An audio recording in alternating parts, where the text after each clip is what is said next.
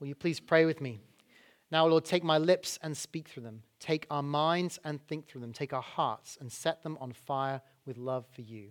Amen. Please be seated. Well, good morning. So sometimes I'll come across phrases that people say, and they say, oh yeah, there's this phrase in the Bible. You must have heard it. It says X. And you think, I didn't know that phrase was in the Bible. So I go away and I do what all good people do. I Google it and I go, that phrase actually isn't in the Bible, even though they said it was. And so I want to have a little quiz today and see how well you can do with some phrases that may or may not be in the Bible. Now, we can make it really fun and have you all stand up and raise hands and see who the winner is, but I don't think we'll do that. You can keep your own personal score, okay? So I've got six phrases. See how many you get out of 6, right or wrong. Are these phrases in or out of the Bible? All right, number 1. Moderation in all things. Moderation in all things. In or out of the Bible. Think for a moment. Make up your mind, in or out. That one is, in fact, out. That is not in Scripture. This idea, or the idea behind the phrase, comes from a book by Aristotle and his Ethics, and the direct quote comes from Rome several hundred years before Christ. Okay, hopefully you're 1 for 1 right now. Let's see how you do on the second one. Second one, a fool and his money are soon parted. A fool and his money are soon parted. In or out? It's a tricky one. That one is, in fact, out. Sounds a lot like a proverb, doesn't it? You might find that in the book of Proverbs, but it's actually not even close to a biblical reference. This comes from Thomas Tusser, who wrote it in 1573 in 500th Points of Good Husbandry. I wish I could give all the husbands in here a copy of that book, but that sounds fantastic. Did you know there are 500 points of good husbandry? All right. Third one. Let's see how you're doing. All hard work brings a profit, but mere talk leads only to poverty. All hard work brings a profit, but mere talk only leads to poverty. What do you think? In or out? Okay, this one is in.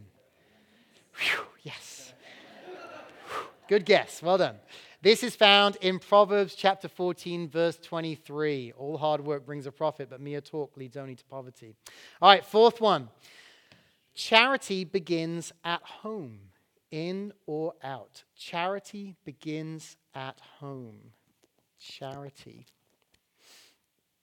In or out? That one is out. Okay? Generally, it's credited to Terence, the Roman comic writer. It is sometimes also attributed to Sir Thomas Browne, who wrote the phrase 1642. And it's amazing how often that gets quoted as biblical, and yet actually it's really anti the gospel. If you stop and think about it, no. The gospel is about welcoming the stranger and the immigrant. Okay, fifth one. God helps those who help themselves. God helps those who help themselves. In or out? That one is out. And hopefully you know that. I often talk about that in my sermons, that phrase is completely wrong. Because the message of Scripture is that God helps those who cannot help themselves, right? Because we are all in desperate trouble without God. We desperately need His grace and His mercy. God helps those who cannot help themselves. And that phrase, if you're wondering, comes from Algernon Sidney, who wrote it in an article titled Discourses Concerning Government, and it was then popularized by Benjamin Franklin, no less, in 1757. All right, last one. Money is the root of all evil. Money is the root of all evil. In or out? Money is the root of all evil. That one is out. It may surprise some of you. The reason being, you might think, well, isn't that in 1 Timothy chapter 6? Well, actually, that passage says, for the love of money is the root of all kinds of evil. The love of money is the root of all kinds of evil. You see, it's the love of money that's the problem, not the money itself. Hey, that's a big difference if you think about it. The semantics are really important, as we'll discover in our sermon today. Did anyone get 6 out of 6? Come on, 6 out of 6, anyone? Anyone willing to admit to it? Wow, okay. That's good. They were tough ones. Well, good. Clearly, I made it tough enough. I don't think I would have got 6 out of 6. So that's interesting, isn't it, to see what is in and what is out of Scripture, but particularly in relation to money, because they really all relate to money and finances. And as we come into land in our last week, yes, it is our last week talking about money and finances, what we're seeing is in our series, A Transformed Life, is a transformed life is one that sets its hope in God, even in the area of its finances. In fact, especially in the area of its finances. Remember, there are over 2,300 verses in Scripture that talk about money and possessions. And that's more than double the amount of prayer and faith combined. Clearly, God cares about money and how we use it. And so he talks a lot about it in his Scriptures. And he calls us to surrender every part of our lives, including our finances, remembering that everything we have is his, and we can't take it with us, right? No one's ever taken a penny to heaven, okay? None of it goes with us. Well, today we'll see that the love of money is the root of all kinds of evil. In this case, in our story today, the evil is wickedness and laziness. And if we don't know who God really is, we will be susceptible to this. But money and making money aren't bad things in themselves. Okay? So let's turn to our gospel reading for today. And you can find it on the screen right there, or you can follow along on the scripture sheet, or open up your Bible app if you want to follow along. And if you were to have the whole few chapters that this passage falls within in front of you, you would see there's a long discourse. You know how you have these red letter Bibles? Mine's a red letter Bible. You might not be able to see it, but look how much red text there is. Jesus is teaching a bunch right there. And he's teaching mostly through parables. And he's teaching about the end of time and his second coming and the judgment that will come when he returns. And in the midst of this, we find our parable for today. And what's a parable? Well, if you were here last week, you might remember that it's an earthly story with a heavenly meaning. So it has a story that you could follow and go, well, that's interesting. But if you're really listening, you'll understand there's a heavenly meaning behind it as well. It's a bit like a Aesop fable, the hare and the tortoise. There's a story that's interesting, but there's also a point behind the story. Same with our parable. And when you have a parable, one of the things you have to do is figure out who the characters are in the story, or anything else that's in the story that actually means something. And so in our story today, we've got a few different things we have to figure out. First of all, who is the master? Okay? And then secondly, who are the servants? And then thirdly, what does talents mean? What does that mean? So the first thing is, who is the master? And it becomes clear throughout the story that the master is Jesus, right? He's the one who's giving stuff to people and leaving them and them returning.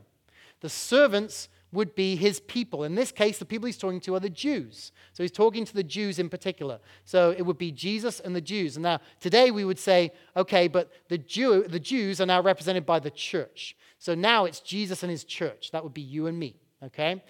What about the talents?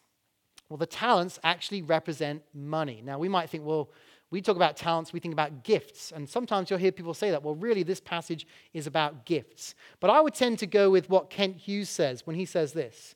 The talents symbolize more than money, but not less than money. Listen, just because Jesus is not teaching economic theory here, don't think he isn't teaching some economic truths. Money matter to Jesus. And it is the master's money, quite plainly, we are dealing with here. While we need not limit the application of this parable to money matters, let's not be so quick to expand talents to mean everything except the use of money, which is the temptation, right? Because we get awkward talking about money, right? It's like, oh, I feel uncomfortable. It must be about gifts, not talents. This is a story about how God's people use God's wealth. You hear that? It's a story about how God's people use God's wealth. So, having said that, let's move into our passage. And the first thing we see is that God gives abundantly. How do I know that? Well, look at the text.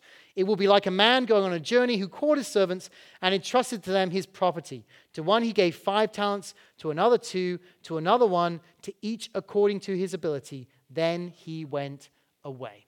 Now, you might say, well, what does that mean God gives abundantly? How do you see that? Well, it's because I know that a talent is worth 15 years' wages for a day laborer. Think about that for a minute.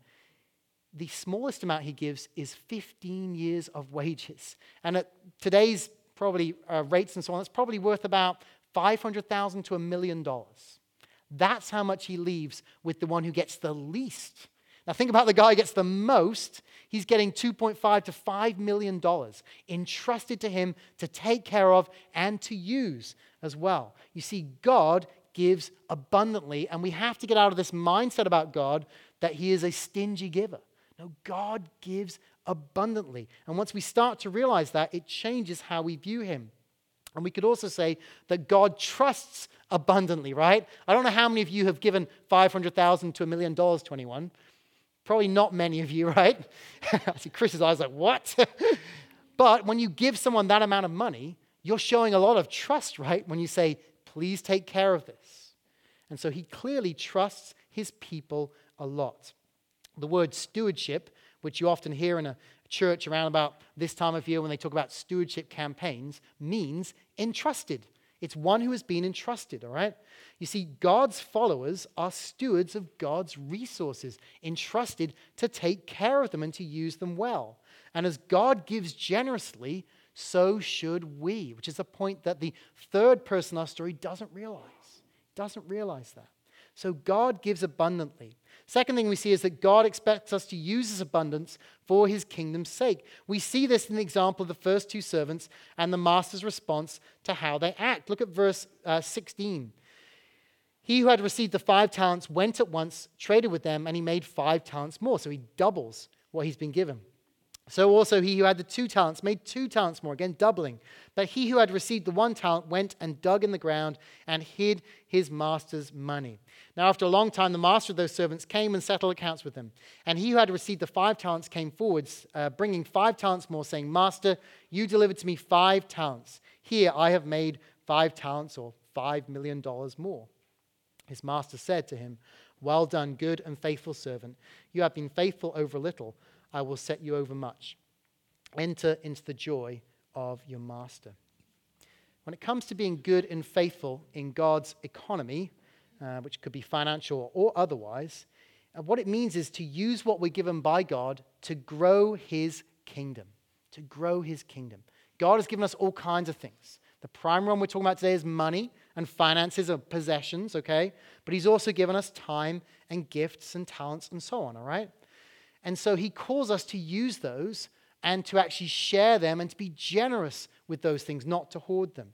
And there are rewards when we live this way. We see this in the passage, don't we? When he comes back, the first reward that the first 2 servants receive is they are praised by him. Well done. Who doesn't love to be praised by their boss, right? Who doesn't love it when your boss showers praise on you? You have done a great job. It reminds me of how often I hear interviews about people who say they've been driven all their life by just wishing that their dad would say, well done.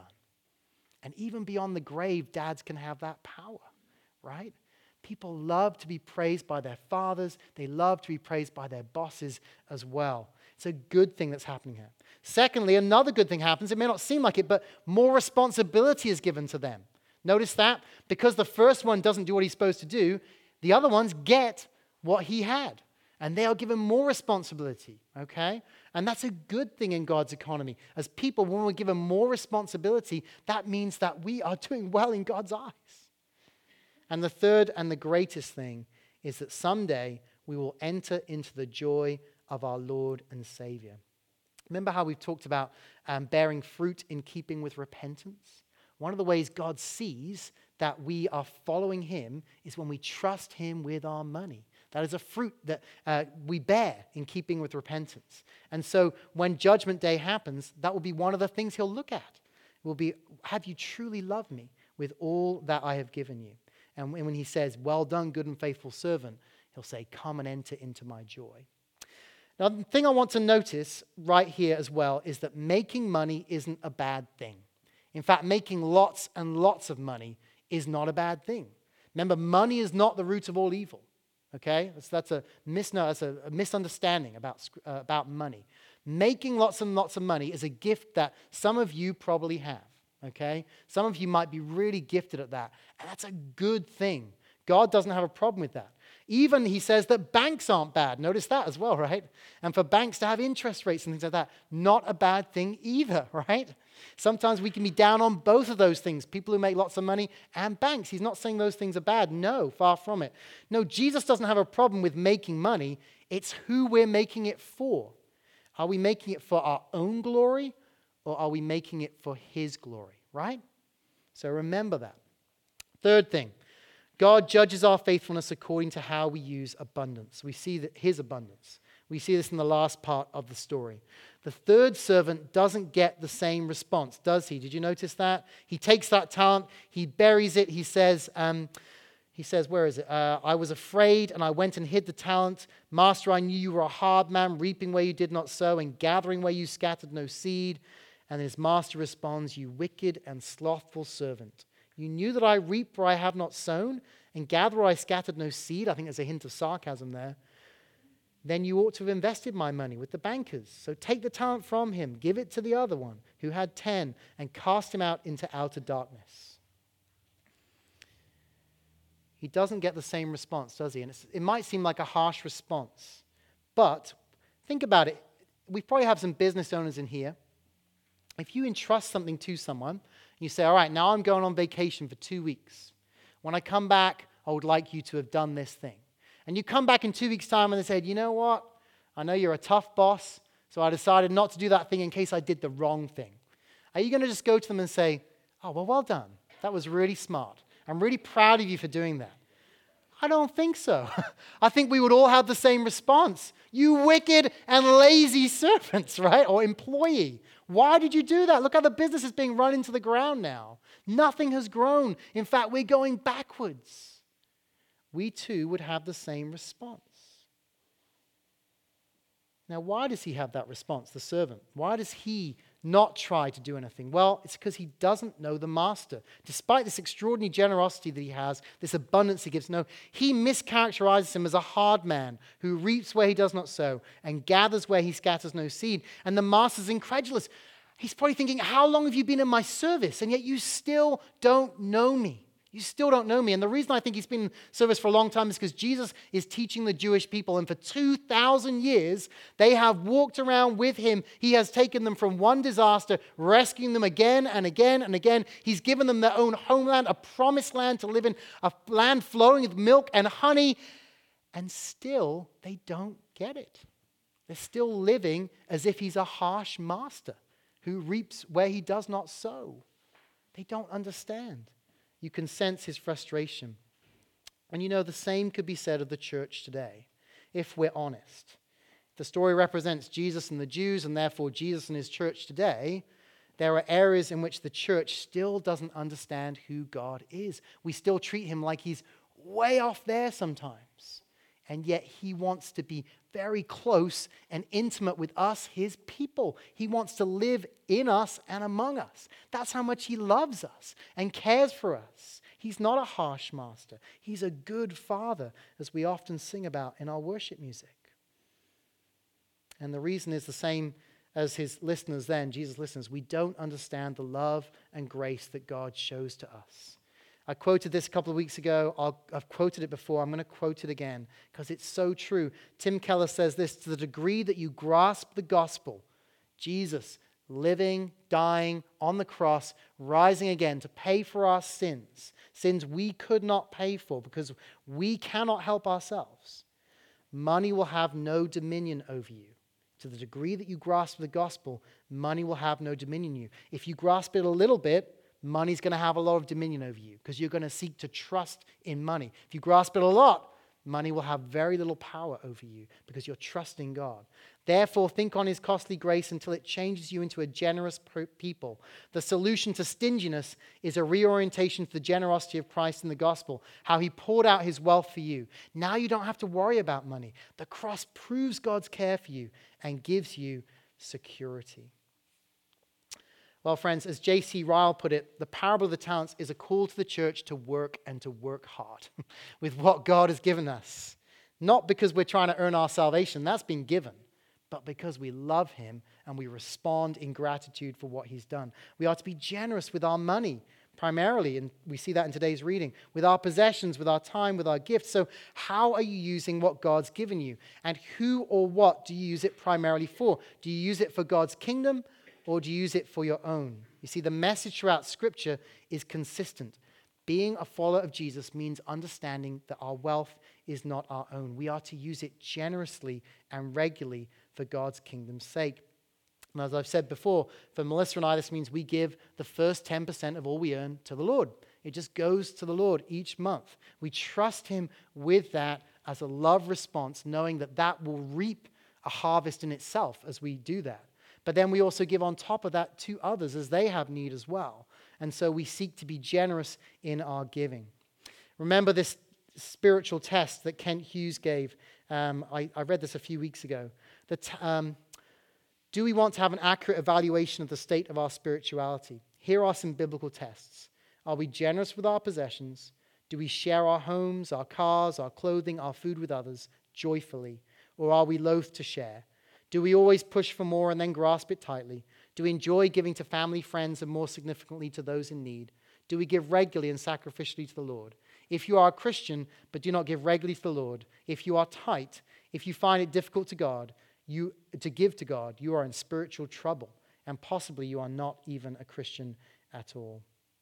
Now, for some of us, hearing a message like this will mean that we might need to sell a home that we can't afford in an area that we can no longer afford to live in.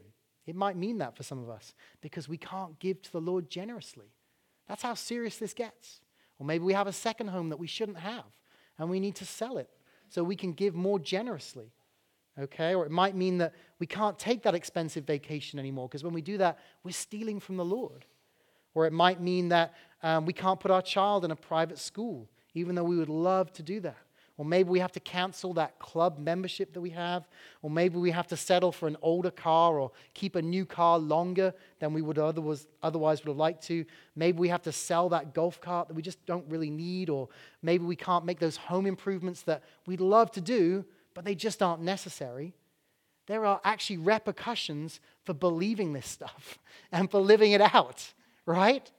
It hurts, but it's so good. Because then we become free of the idol of money again, and we're able to see God at work in our lives.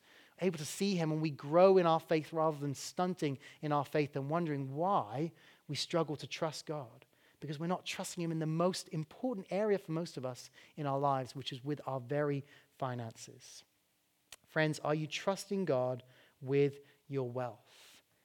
You know, the rewards are great for doing so. You may not even see them in this life. You will experience blessing, trust me. Maybe not financial, but certainly blessing. But in the next life, they will be many. Let's pray. Heavenly Father, would you help us to trust you, particularly in this area of wealth, and an area that our culture, the culture we find ourselves living in, struggles with so much. We have made money an idol, wealth an idol. And what we've missed out is that you are the only one worth worshiping, Lord Jesus. So would you help us to live lightly with what you give to us as stewards and not as owners, Lord Jesus, but as people who are using what you've given to grow your kingdom. In Jesus' name I pray. Amen.